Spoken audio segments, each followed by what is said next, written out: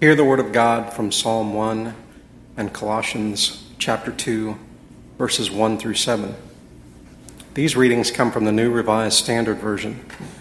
You can find these readings on pages 424 and 957 in your Pew Bible. Happy are those who do not follow the advice of the wicked, or take the path that sinners tread, or sit in the seat of scoffers, but their delight is in the law of the Lord, and on his law they meditate day and night. They are like trees planted by streams of water, which yield their fruit in its season, and their leaves do not wither. In all that they do, they prosper. The wicked are not so, but are like chaff that the wind drives away. Therefore the wicked will not stand in the judgment, nor sinners in the congregation of the righteous. For the Lord watches over the way of the righteous, but the way of the wicked will perish. For I want you to know how much I am struggling with you, and for those in Laodicea, and for all who have not seen me face to face.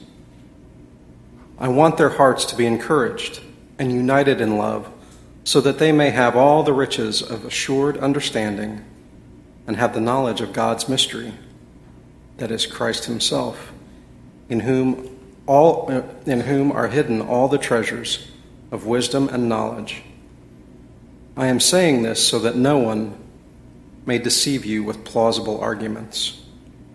But though I am absent in body, yet I am with you in spirit, and I rejoice to see your morale and the firmness of your faith in Christ.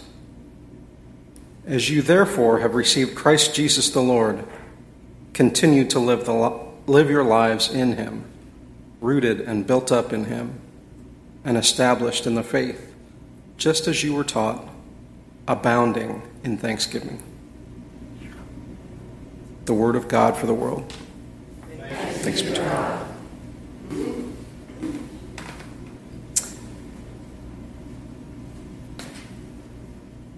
Good morning, everyone. It's great to be with you. My name is Justin LaRosa. For those of you that don't know me, I'm the minister of the downtown campus and often over in Magnolia. And so I'm really grateful to be here today, pitch hitting for Kim, who is home sick today. So please keep her in your prayers. Today we embark on the Forward Together series, which emerged out of Hyde Park's visioning process that we did over 18 months. And our hope over these next 4 weeks is that you will be energized to go deeper and wider together as we live out this vision plan and begin to implement its different parts. Today's sermon is just simply entitled Deeper. And Colossians, which you listen to a little bit of a longer reading, 2 readings today, and Psalm 1 hopefully will guide us as we learn how. So let's pray together. God, I give thanks for the gathered, for the people who got up early, who are here. We pray that our hearts and our minds and our ears might be open. I pray that your Spirit might illuminate whatever it is that you want us to hear deeply today. I pray that my words might aid and not hinder. In Christ's name, amen. So how many of you, if somebody just asked you this question, would say yes? How many of you want to grow deeper in your faith? How many of you want to grow deeper in your faith? How many of you would say, yeah, want to? Yes? Good. I would suspect you're here at 8:30 in the morning. Nice work. Paul didn't have any idea about the people he was writing to in Colossians. He had never visited the church. In fact, he was in a prison cell. But he knew some things about the church. The letter in the opening, it says that he had heard of their faith in Christ Jesus, and he had heard about their love for other people. So they had faith, and they loved others well. But he also learned some other stuff about this church too.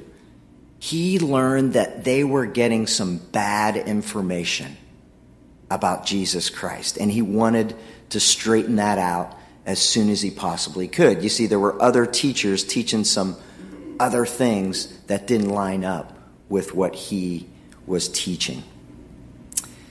So Paul uses some very eloquent language to convey a very simple message, and here's the language he uses.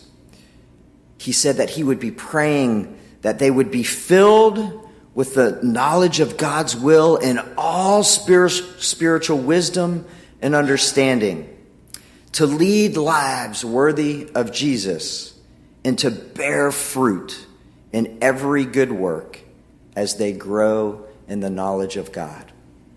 Beautiful, beautiful words. What does it mean? In layman's terms, 2 words. He's saying to them, go deeper. Go deeper. This was the message for them, and I want to suggest to you that this is the message for us. But going deeper must confront something that's kind of baked into our inmost being, our natural instincts. It puts us face to face with a struggle.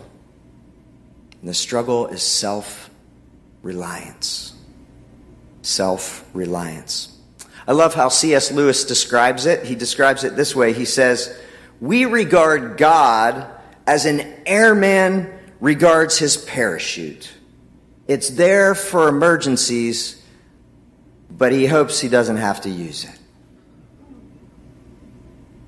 The culture in which we're embedded, brothers and sisters, tells us that we must be rugged individuals.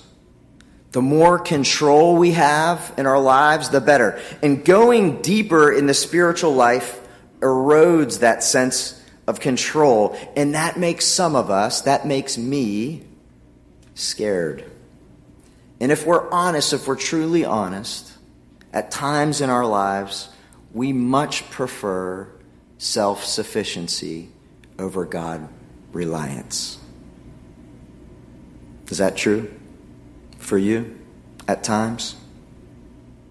But to go deeper, we'll have to move forward in God-reliance and move away from this reliance on our own skills and our own resources and our own talents. And if we don't take that initiative to begin that movement, life shows up. And life often shows us the folly of our reliance on ourselves. When something comes our way that we can't manage, whether it be disease or addiction or death or a fractured relationship in our lives that we can't fix, or a couple trying to conceive and they can't, or any other suffering that we would prefer to avoid but that's thrusted upon us that we can't shed by our own resources, it exposes the reality that we're really not in as much control as we think we are. And the good news about all of that is we don't have to wait for life's troubles to become more God-reliant. The Bible illustrates that if you want to find true freedom, if you want to find true life, go deeper. Jesus said if you want to gain your life, lose it. If you want to hold on to your control, you will lose control. Just a few weeks ago, some of you remember, we looked at Luke 5 when Jesus tells his first disciples to go out into the deeper water and to drop their nets. And not only did they catch more fish, but they caught a hold of a deeper and more meaningful life and calling to love others, a new purpose. So today, in both scripture readings, we see the same metaphor.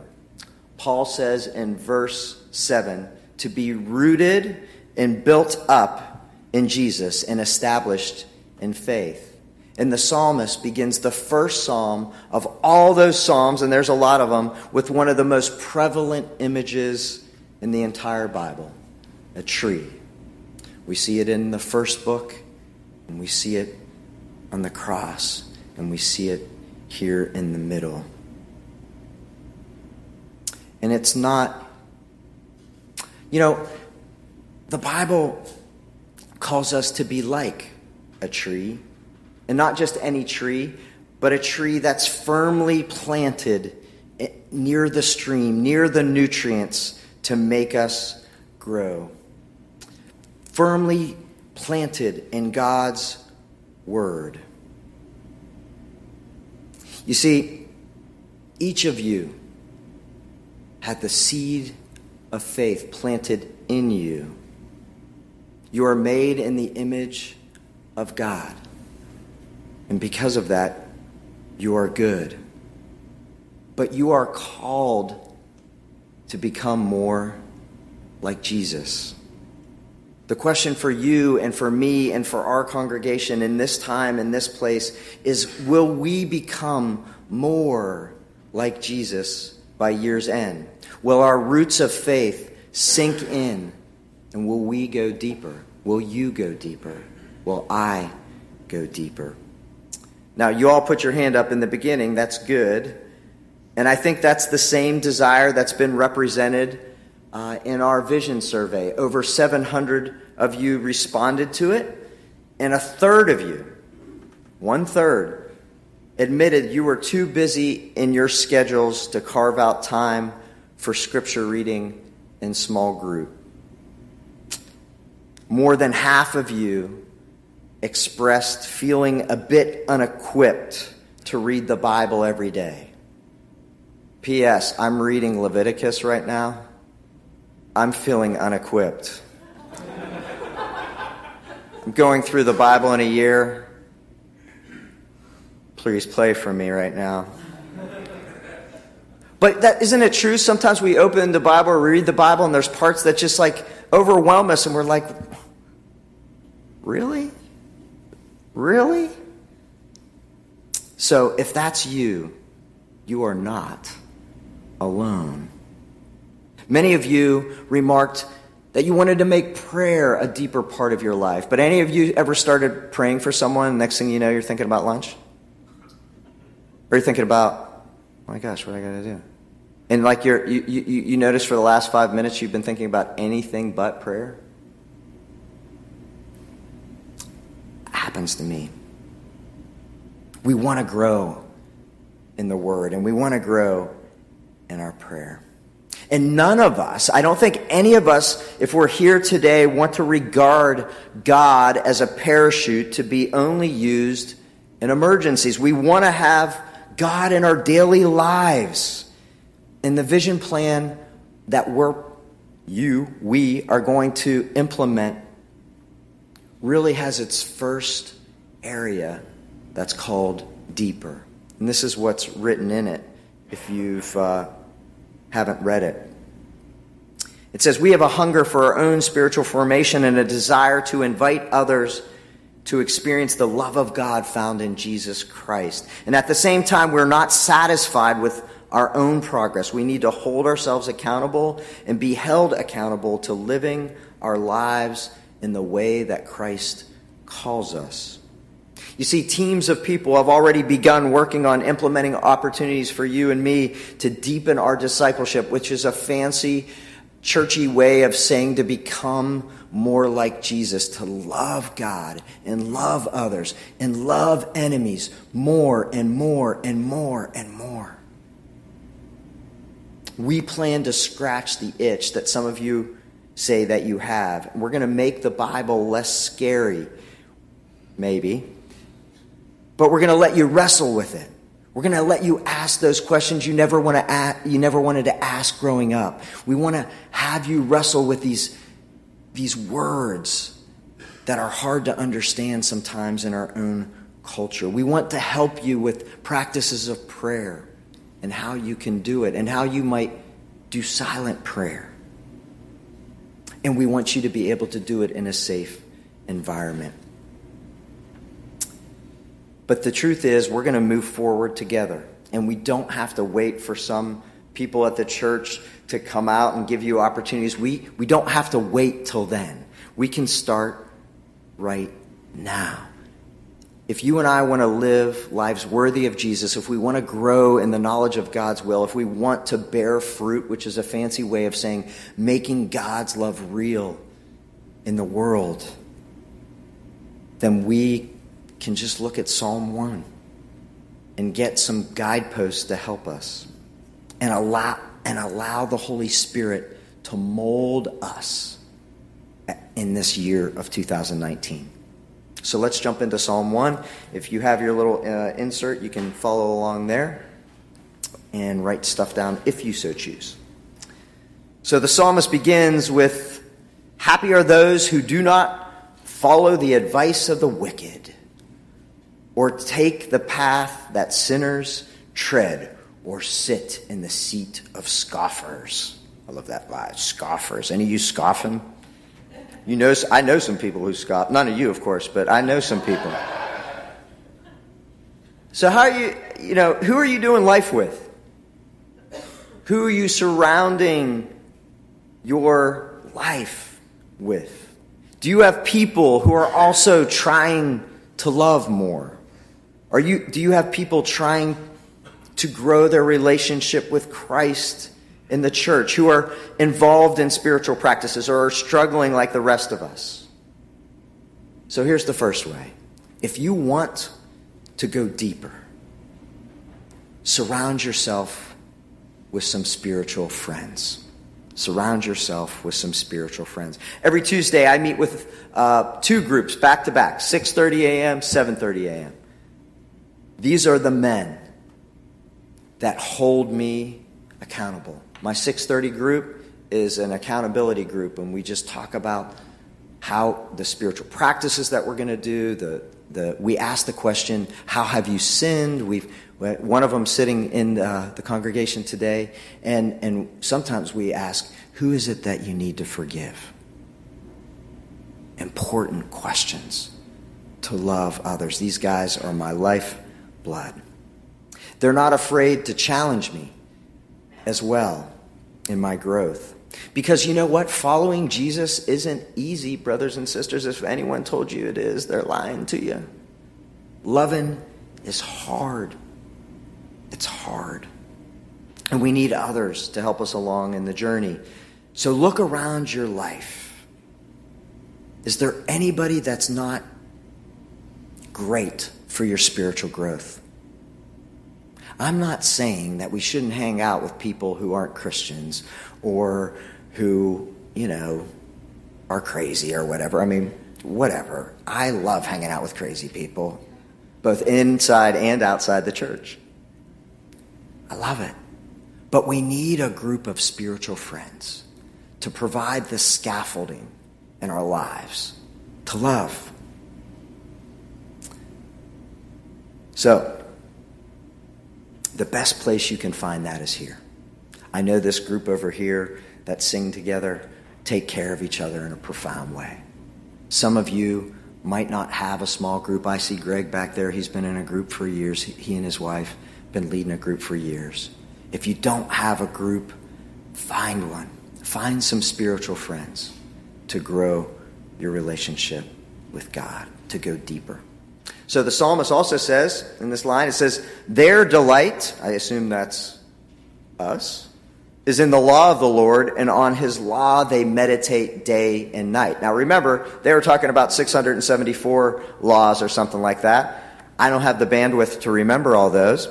I think the law that we're talking about is to love God with all your heart, mind, soul, and strength, and love your neighbor as yourself. That means we've got to look at what are we putting into our minds and our souls. In Proverbs 23, there's a saying, and it goes like this: for as one thinks in their heart, so is he. As we think, we become. That means if we put garbage in,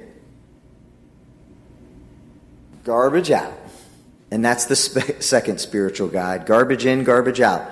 I've got a friend who is on politics all the time. all the time. Watching Fox News and then flipping to MSNBC and then going to CNN and seeing what all the people are saying. And I've suggested to him, it's made him very angry.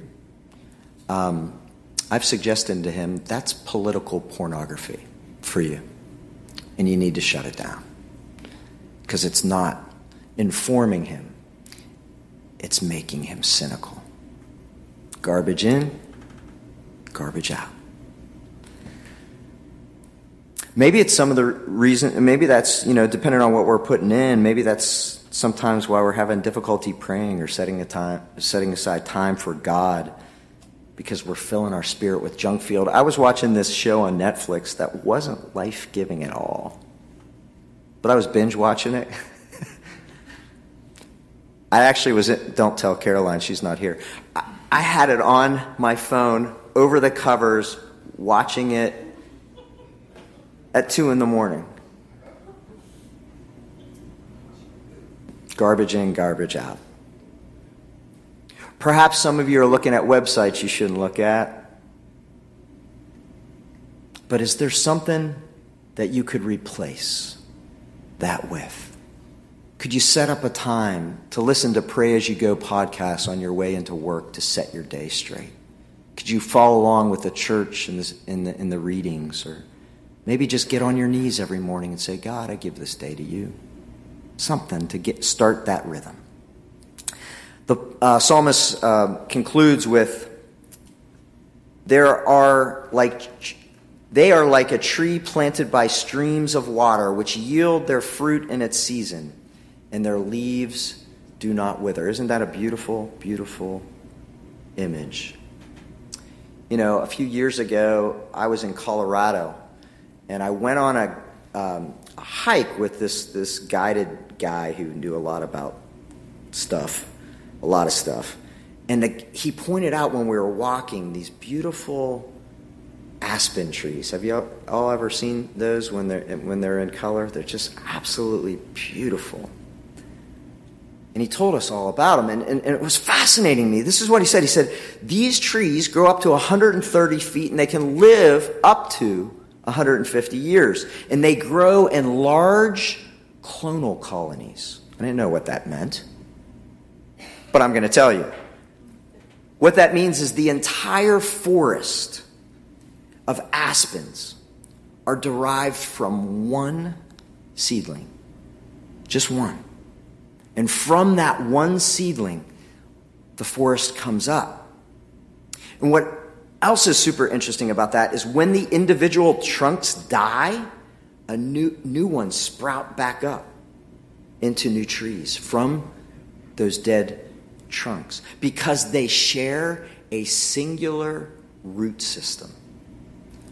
It's one organism underneath. Allegedly, now I couldn't find this online, a couple of people told me this, it said it's the largest organism in the world, in Utah. And they're called Pando colonies. Pando colonies. Do we have any Latin scholars here? Anyone know what that means? The Pando means I spread. Pando colonies with a singular root system that apparently can be seen and viewed from space. This colony in Utah has something like 100 acres. It's just amazing. And scientists estimate, this is so fascinating to me, that they have been around from 80,000 to 1 million years. One seedling. And it's constantly regenerating. Why am I telling you all this? Jesus Christ is our seedling. And we, each one of us sitting here today, and the people that are worshiping right down the street, and people that are living in Africa and Australia and all over the world who are following Jesus, are a part of that living, breathing organism called the body of Christ. Why does this matter? This matters because people generations from now, I mean generations upon generations from now, because of you, because of Hyde Park, because of the work that we do to grow in our faith, will come to know the love found in Jesus Christ. People will sprout because of you, because of that young man in the back, that young child. Someday, generations from now, somebody could sprout out from the singular root system. And by so doing, as we go deeper together and we become more like Jesus, God's abundant life that is found in the life, death, and resurrection of Jesus will be proclaimed. And that is worth doing the deal. So surround yourself with spiritual friends. Put in the nutrients into your head and heart so what comes out is beauty. And last but not least, Pando. Spread because of Jesus Christ. Spread and share with others. And you know what? The beauty of all this is you don't have to do it alone, and you can't. And we're going to do it together. Let's pray together. God of love, God of light, we give thanks for this gathering today. We give thanks for the gift that we're about to receive through communion. We pray that we might open our hearts. If there's stuff we need to prune out of our lives, in this short, brief silence, we lift it to you.